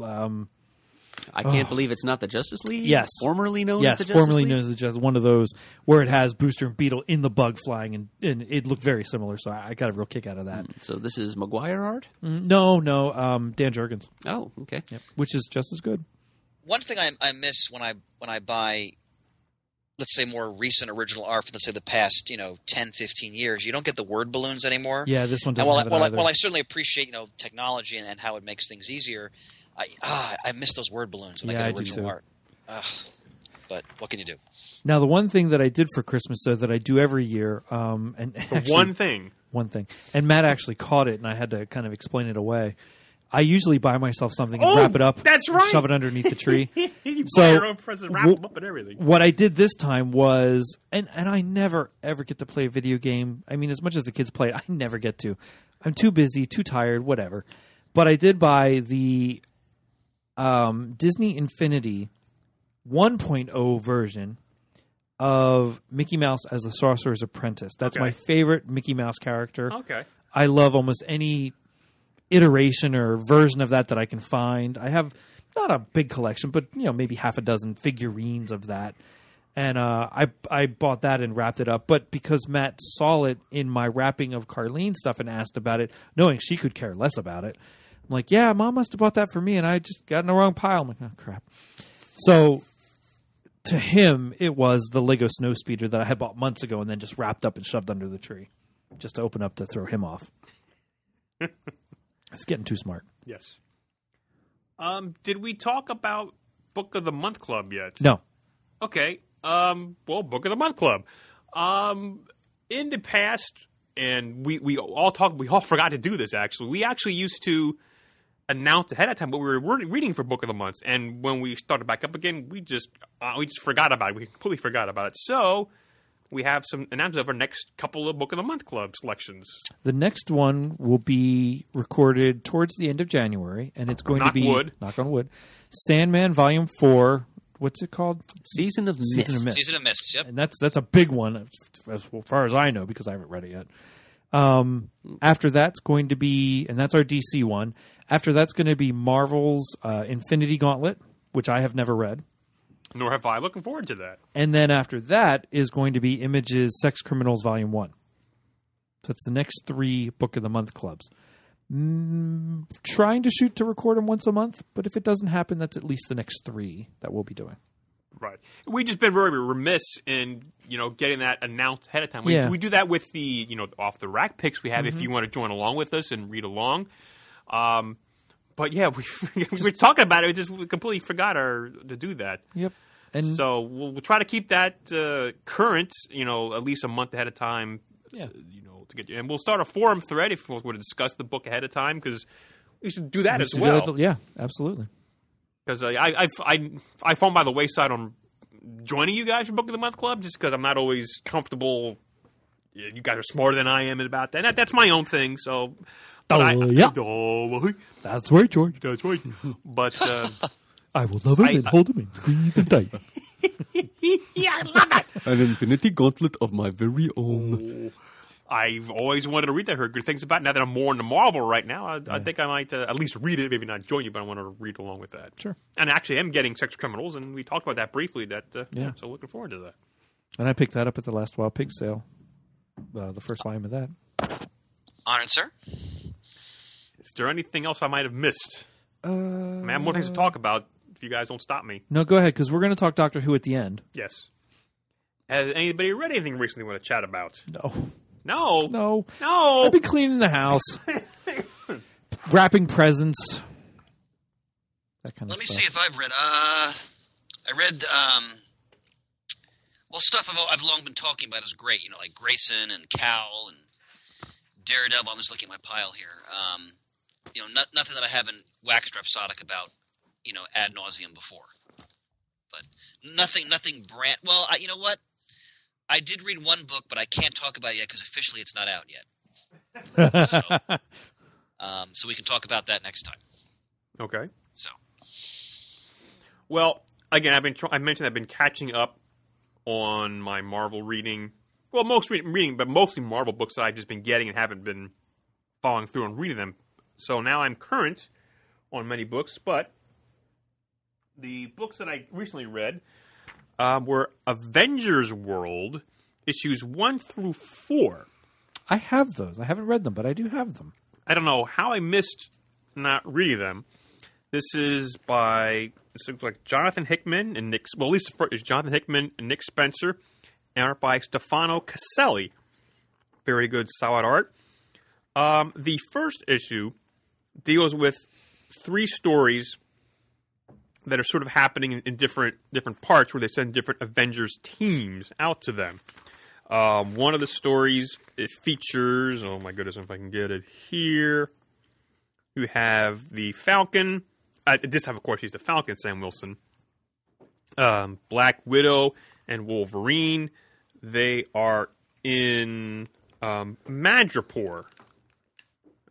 So there's a story going on with that. And the next segment, the story takes us to Italy, where we have Hawkeye, Spider-Woman. Oh, I'm not 100% up on my people here. Let me look at the index because I'm still not sure what Avengers are or which Avengers are. A Night Mask and Starbrand taking an adventure there. And then the last story here. Okay, the last story here, or the third story, deals with Cannonball, Sunspot, and Smasher. And all pretty good, starts of stories in this first issue. But then in each of the following issues, 2, 3, and 4, and in the entire issues deal with one of those stories. So issue 2 deals with deals with Smasher's story. Issue 3 actually Shang-Chi's in issue 3, and issue 4 is Starbrand and their team in their city. So I only have the first 4 issues, and I was quite intrigued by this. So I think they're up to like issue 16 right now. I haven't bought any since then. I'm wondering if anybody in the room or on the phone has caught up with that, and if it's worth me tracking those issues down. I have the first 4 that you have, but I haven't read them yet. Oh, wow. Because each one was pretty interesting. I mean, there's a pretty cool thing with Madripoor and other stuff, and I don't know why I only got the first 4 issues, but I think I might want to track some of these issues down in the back issue. Maybe there's a wild pig sale coming. I might have to do that. But apparently it's still ongoing. Yeah, as far as I know, it hasn't been canceled. And, because I get my books monthly, I'm a little behind. I haven't got my books yet, so I haven't read the Axis. For now, I'm looking forward to seeing how that all ties up. But anything else? Anybody else? No? No. Nah, I'm sorry, Shane. Go ahead. No, just sadly. I'm reading a lot of stuff, but it's all stuff I've talked about to the point where, listeners probably have blood coming out of their eyeballs as they keep forgot about the same books. all that stuff is great. Dog is great. Yes. Superman is great. Lazarus is great. That's good. So, I kid because I don't want to, take advantage of their mercy and pity for too much. Yeah, and I've actually gotten a chance to read a couple of things from my backlog pile, but nothing worthy of remark here and now. And I've also begun boning up for some upcoming episodes of Comic Oh, Geeks yes. Week. Oh, excellent. What we can tease about right now. That's right. We try All to- that means, ladies and gentlemen, is that there are more spotlights coming down the pike. Yes, and thank you. I've seen lots of suggestions for Book of the Month clubs, for spotlights, for top 5s, whether it's through email, on the forums, Facebook, Twitter, and we do see them all, and we love to do them all. It's just there's just not enough time to do them all, but some of them actually we do have considered, and we'll be putting in the rotation of the episodes. So Yeah. keep listening if that helps out at all. Well, Pants, may I give a quick preview of a few things? Absolutely. Yeah, what we're definitely going to be doing, we're going to be finishing up Fantastic Four as we get into the new year. We especially are going to be devoting some time to Fantastic Four in the 80s. That's primarily a John Byrne. That's something I know Jamie would have enjoyed thoroughly. So we're all boning up on that. We're going to finish up Daredevil. We have 2 more to do for Daredevil into the new year. And Murd and I have talked about this, and I one other thing I definitely hope to do this coming new year is to do the Thunderbolts. Which would just be one episode, but that's something I know people have asked for, and I know Murd and I both definitely want to do that. Love the Thunderbolts. Yeah. So, and then again, this is and also we're going to be doing Black Panther. I definitely want to do that this year as well. So those are all things that, barring some unforeseen problem, that are going to happen. And then way down the road, I've mentioned this before. I'd love to do something on Doctor Strange because he doesn't always get the due I think he deserves. I'd love to do, I don't know if it'll be this year, but I'd love to do Thor as well. And I know Murd has his own project that he wants to do in the coming year also. So Speaking of Thunderbolts and Thor, mystic god of thunder, another character with a thunder motif may be popping up in a series of Spotlight epissodes in the coming year, because it will be an anniversary year for that character. I'm going to try to make that happen. I'm not quite the historian and historiographer that Chris is. But I'm going to attempt to move the Spotlight concept a little over across the dimensional boundaries into a non-Marvel universe. Murd, I cannot wait to be a student for that, and you totally underestimate yourself, sir. I hope it'll be worth your tuition dollars, Chris. I know what he's talking about. I know what he's talking about.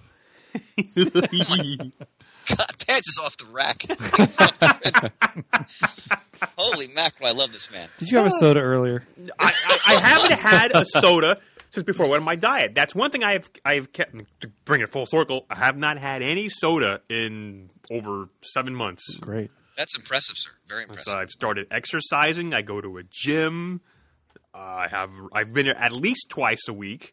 Try to go 3 times a week. Try to go, just about an hour workout. The one thing I can't do yet, and maybe you and Chris, gentleman Adam, speaking to you, can talk to me about this, is on the treadmill, I can only seem to last maybe between 10 and 15 minutes going no more than 3.5 miles an hour.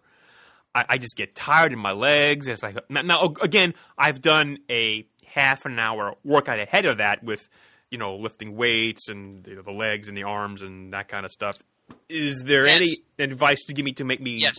last Here's longer? what I would say for that. Sure. Now, granted, I run, but I don't use the treadmill. I run on the street or on trails and so forth. Mm-hmm. But if you're doing an intensive cardio workout, I love how we're still getting Jack LaLanne here. But if you're doing an intensive cardio workout, that's what this is just my own experience. That's the only thing you should do that day. Oh, okay. If you want to run for like a half hour, at like a fast clip or like a more demanding clip, I'm not saying you have to sprint, but you shouldn't if you want to get a good workout over time. But you may want to put off. You may want to put off the weights till the next day or 2 days later or something like that. It just depends on what you're doing. Okay. If you're just doing like a brief warm up run, then of course you can then go lift weights to your heart's content. But if you want to do like a real run, or let's say you're putting in 30 or 40 minutes on the treadmill, don't feel like you then have to do a bunch of other exercises, because getting a good run, and that's an overall excellent cardio workout where you're working your cardiovascular system and you're also working all kinds of different muscle groups too. So if you want to get more into running, whether it's a treadmill or working on a bike or running outside, you got to figure out what's the best routine for you, because you've never really run before, right? No. Yeah, so I've been Only from the law. Yeah, oh my God. Breaking the law. Once again, he's off the grid. But I've been running since I was 15, Right. so it's second nature to me now. But you can definitely find the appropriate rhythm and pace for your body and your system, so to speak. Okay. But if you want to start to get into some kind of running or using machine or outside or whatever it is you prefer, you might also want to talk to because I'm talking half out of my buttocks because I'm like did all this stuff, self-taught all this stuff. But you can talk to a trainer too and kind of figure out what works best for you. But if you're doing a really intensive run, don't feel like you have to lift weights after that. Okay. So Yeah, I usually do the weights first, then do some cardio to end up. And they suggested, maybe 20 to 30 minutes of cardio after the workout. There, I can only maybe get 10 to 15. So yeah, that's okay because Okay. and they know what they're talking about because they're a trainer. I mean, right. And if you're just getting 10 to 15, remember that you've never run before, really. True. For exercise, so it's going to take time to develop that. I mean, and they know what they're talking about. Doing cardio, I don't mean to suggest you should do cardio after weights. Of course you can. It's just a question of, because I mean, when I run, I'll run, for miles over a longer period of time. So when I'm done, I don't feel like I need to go and do, 100 push-ups or something like that. But you can figure out what works best. I should point out, by the way, ladies and gentlemen, because if you've never actually seen Pants, his And transformation. God help you if you have. God help you if you have. His physical transformation has been incredible. I mean, he really has lost a significant amount of weight. It's for those of us who know him, in the physical realm, and of course, we take a lot of jokes right Well, there. hang on a minute here. Wait a minute. I only know him in the ether. Yeah, it's. I think my colleagues would agree. It's been quite an impressive transformation. You look like you were when I first met you. Wow. Like getting down to that thinness. That was 12-ish years ago, I think. Yeah. Something like Pants, that. you've really. I mean, it takes real dedication and discipline to do what you're doing. So my hats are off to you, sir. Well, again, the mishmash here. I'm 45. Jamie's passing was a wake-up call. And, I never really took care of myself in that kind of way, with exercising and diet. And just by doing a few minor things, knock wood, I've lost 40 pounds. I feel a little Not too better. shabby at all. I still like to do more. I don't think I'm overdoing it. I'm just trying to take, baby steps. So, but I would like to maybe last a little longer on the treadmill, a little bit. But Pants, you will if you. okay, It's a question of time. Right. The more you do it and you figure out, what kind of schedule you want, because you don't have to do it every day, but right. The more you do it, you're definitely going to see your wind will increase, your ability to run longer and so forth. So just the stick-to-itiveness you've applied to all the other exercises, you apply the same stick-to-itiveness to the cardio, you'll see improvements. Believe me. Excellent. Well, thank you very much for the encouragement. Of course, brother. I appreciate that. Gentlemen, I have to run. I apologize. I have to feed my kids. He's gonna have to run. Look at that. Been there, done that. I didn't even mean that bad pun either. All right. But well, we'll be in touch, sir. See you I soon. look forward to seeing all of you quite soon, gentlemen. In the new Quite year, soon. absolutely. Yes, and Brother Murdo, happy birthday. Thank you very much, sir. I'm still waiting. You'll receive a rousing text from me as well on the 1st. And Whoa. You say text? I don't receive texts, rousing wait, or you don't otherwise, receive from texts. That's right. from I anyone, apo- Chris. I'm I sorry. We're apologize. well intentioned. I just don't have the means. I totally forgot about. You do have a cell phone, though, right? Yeah. Well, I have an old flip phone that is technically the property of my dad. Murd, I was just being profane and blasphemous by forgetting that key element of your life experience. Therefore, I will email you a birthday greeting, sir. I will be very happy to receive it, Chris. Excellent. I Gentlemen, think you should record one on a VHS tape if you really want to knock his socks off. I don't have a VCR anymore, alas. But Neither do I. gentlemen, I will wish you all a happy New Year, and I will see you all very soon. All Very good, see ya. Chris. Happy New Year. All Awe right. et wale Bye, gentlemen. magistre. Indeed, brothers. Take care. Bye-bye. Bye-bye. What did you just say? Hail and farewell, teacher. Oh, look at you. Look at him. Just look at him. Yeah. Look through your iPods at me right now. That's right. All right. Anything else we need to talk about, Jimmy, before we delve into some Doctor Who-ish talk? The silence is deafening here, boys. and No. We girls. can talk about what I'm going to be doing while you guys do that. I'll just read this Tomorrow's Swamp Men book. It looks Well, you fascinating. go right ahead. Smell it. I can't right No? now. It's, Oh, rats. sense of smell is still in and out, and it's out right now. Okay. All right. So we'll be talking about Last Christmas, the most recent Doctor Who Christmas special. Yeah. But first, bless you, Mr. Murdo. I want to talk a little bit about Torchwood. Okay. Now, I haven't watched the most recent series. Miracle Day.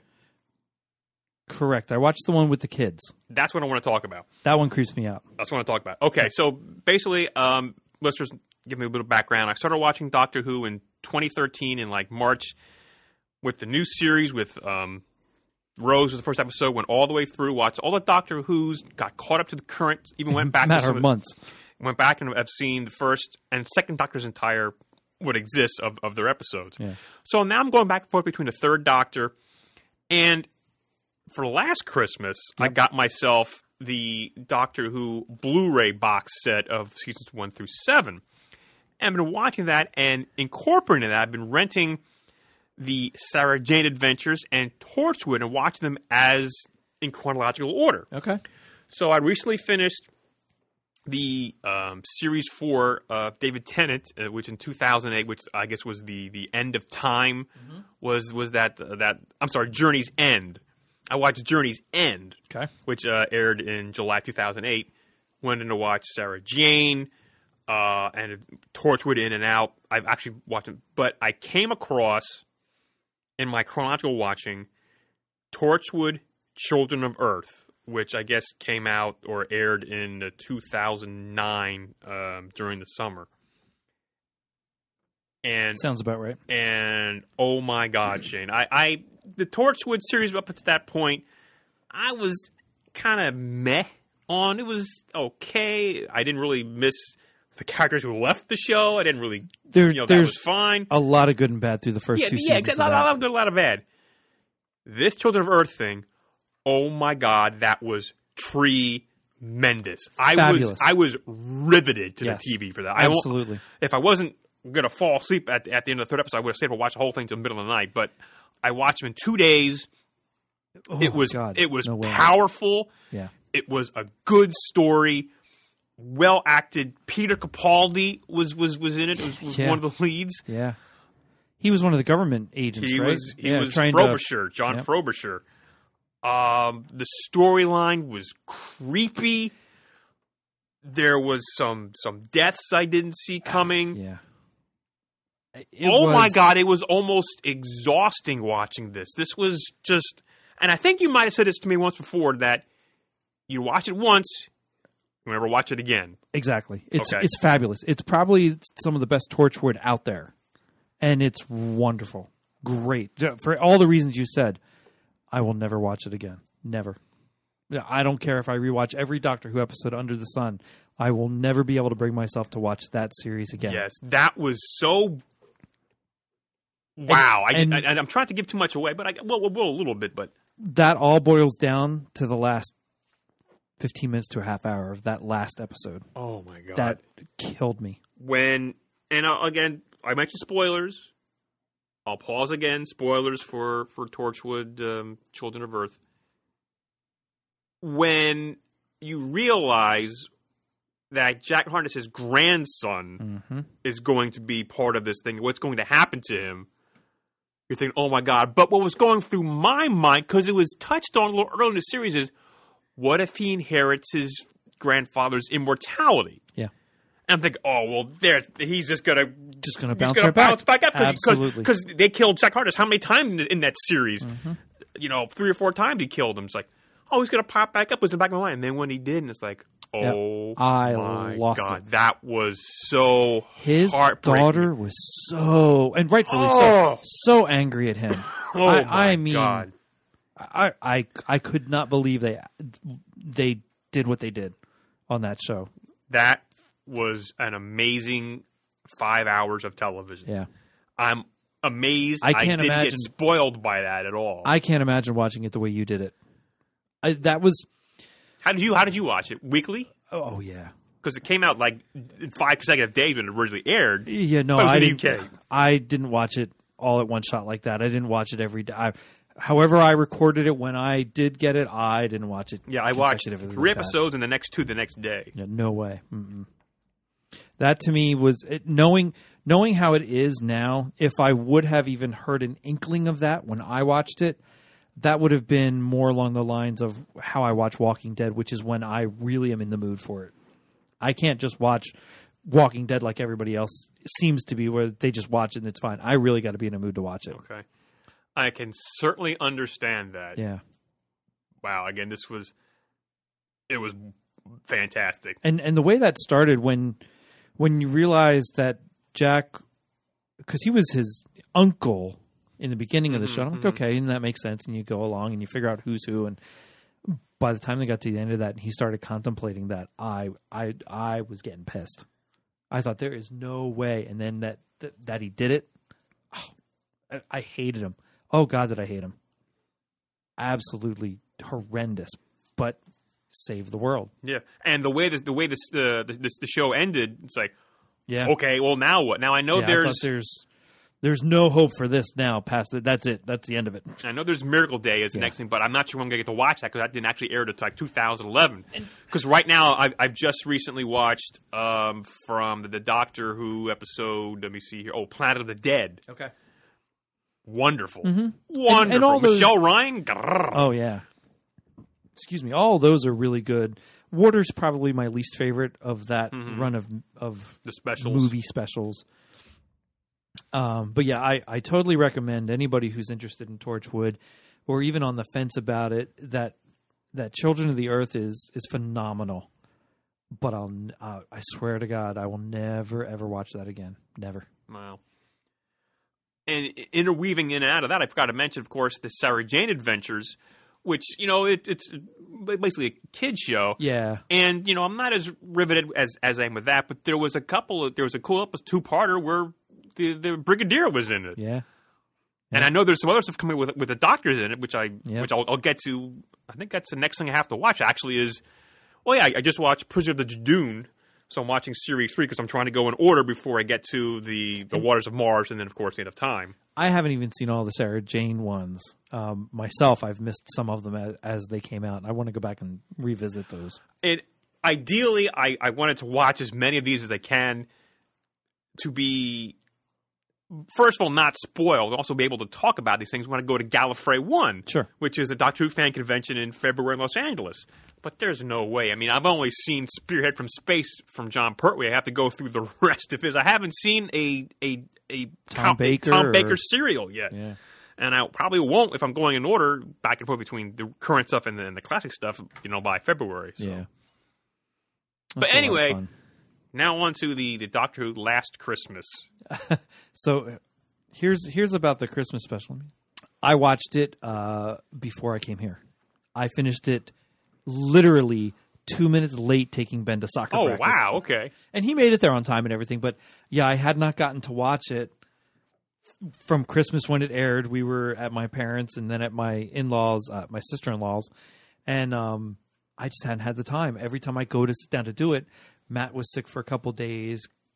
Somebody fell asleep on the couch, or we were busy doing something. It just never, I couldn't find a free hour. And then I found out an hour and a half, and I nearly went, oh my God, I'll never get it done. But I got it all done just before I left the house to come here. So. What'd you think? I love dreamy, weird things. Yes. And this certainly fell into that category because after the first time of being fooled, I'm like, oh my God, they're going to do this 1,000 times. And sure enough, if they didn't. I was slightly confused, and partially because I was really getting panicky about leaving on time. Spoilers, when the Doctor wakes up and goes to Clara and gets the thing off of her the first time, and she's old, and then he does it again and she's young, I got a little confused there for a minute. Well, because that's still in the dream, right, again. Right. But I kind of felt like they were both still dreaming it because she wanted to know if she was young then.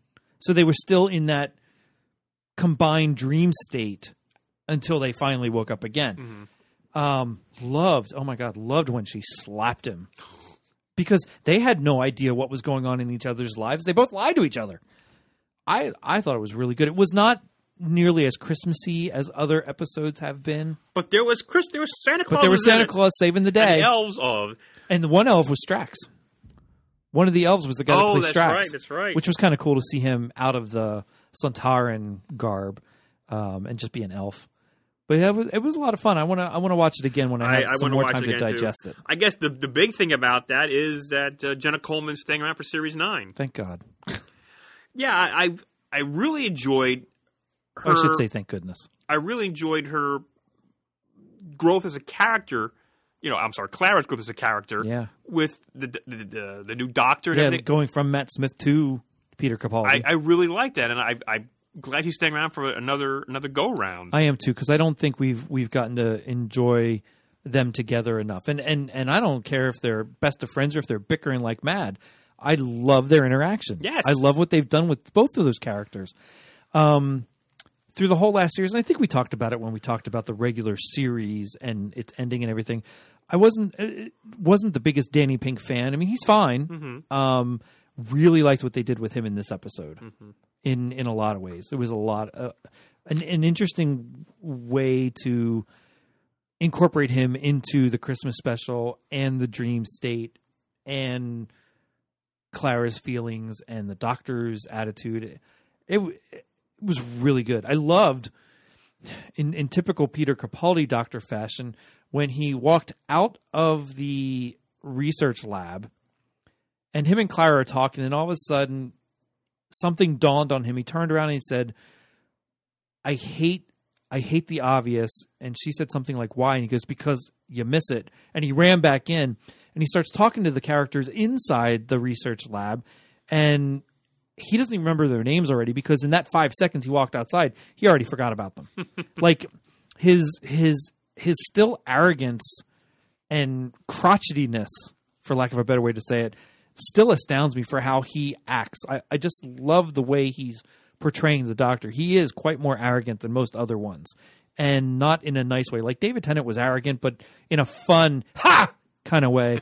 And Peter Capaldi's kind of downright mean about it sometimes, but it's interesting. It's fun for me. because we're watching it, not being in it. Yeah. I'd be pretty pissed if I was one of the characters in it.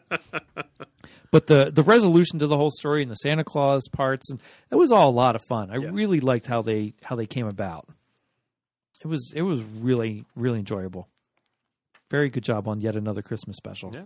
So again, looking forward to them coming back. back. I'm not sure when they're coming back, but I'll be watching. Oh yeah, it's usually I want to say February, March or April. Well, I heard they just had not too long ago their first table reading. Oh, good. Okay.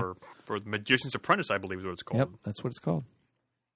So looking forward to that. So there's our Doctor Who talk. Yeah, that was a lot of episode. fun. I was so bummed. I really was trying like crazy with Christmas and traveling around to see relatives and the kids. And 10 and 11 o'clock comes around and I'd be like, oh.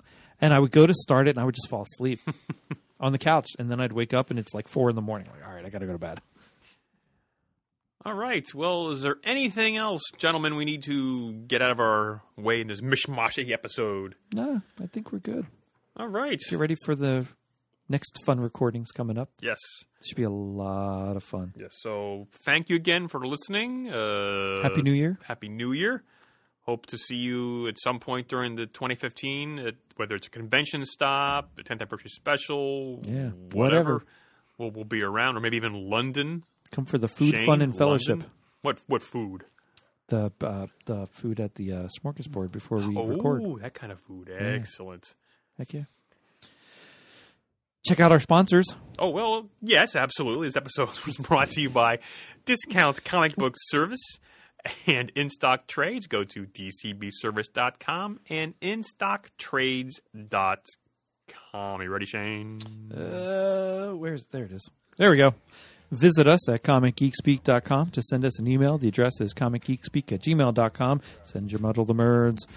Leave a voicemail. The number is 267-702-6642. Stop by the Comic Forums and let us know how your holiday season, Christmas, Hanukkah, whatever presents, goodies that you got. Let us know how it was and what you got, because that's cool to find out.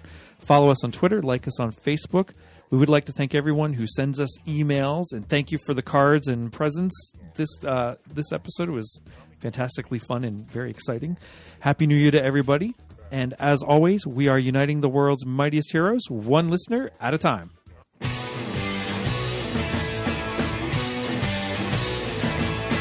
got it on Wednesday, and you was talking about it, going to the volume up. These guys will talk about it, everything the geeks love. From cakes to laser beams, opinions like the seasons on everything you read. And comics, movies, games, toys, artists, comic geek speak, comic geek speak, comic geek speak, comic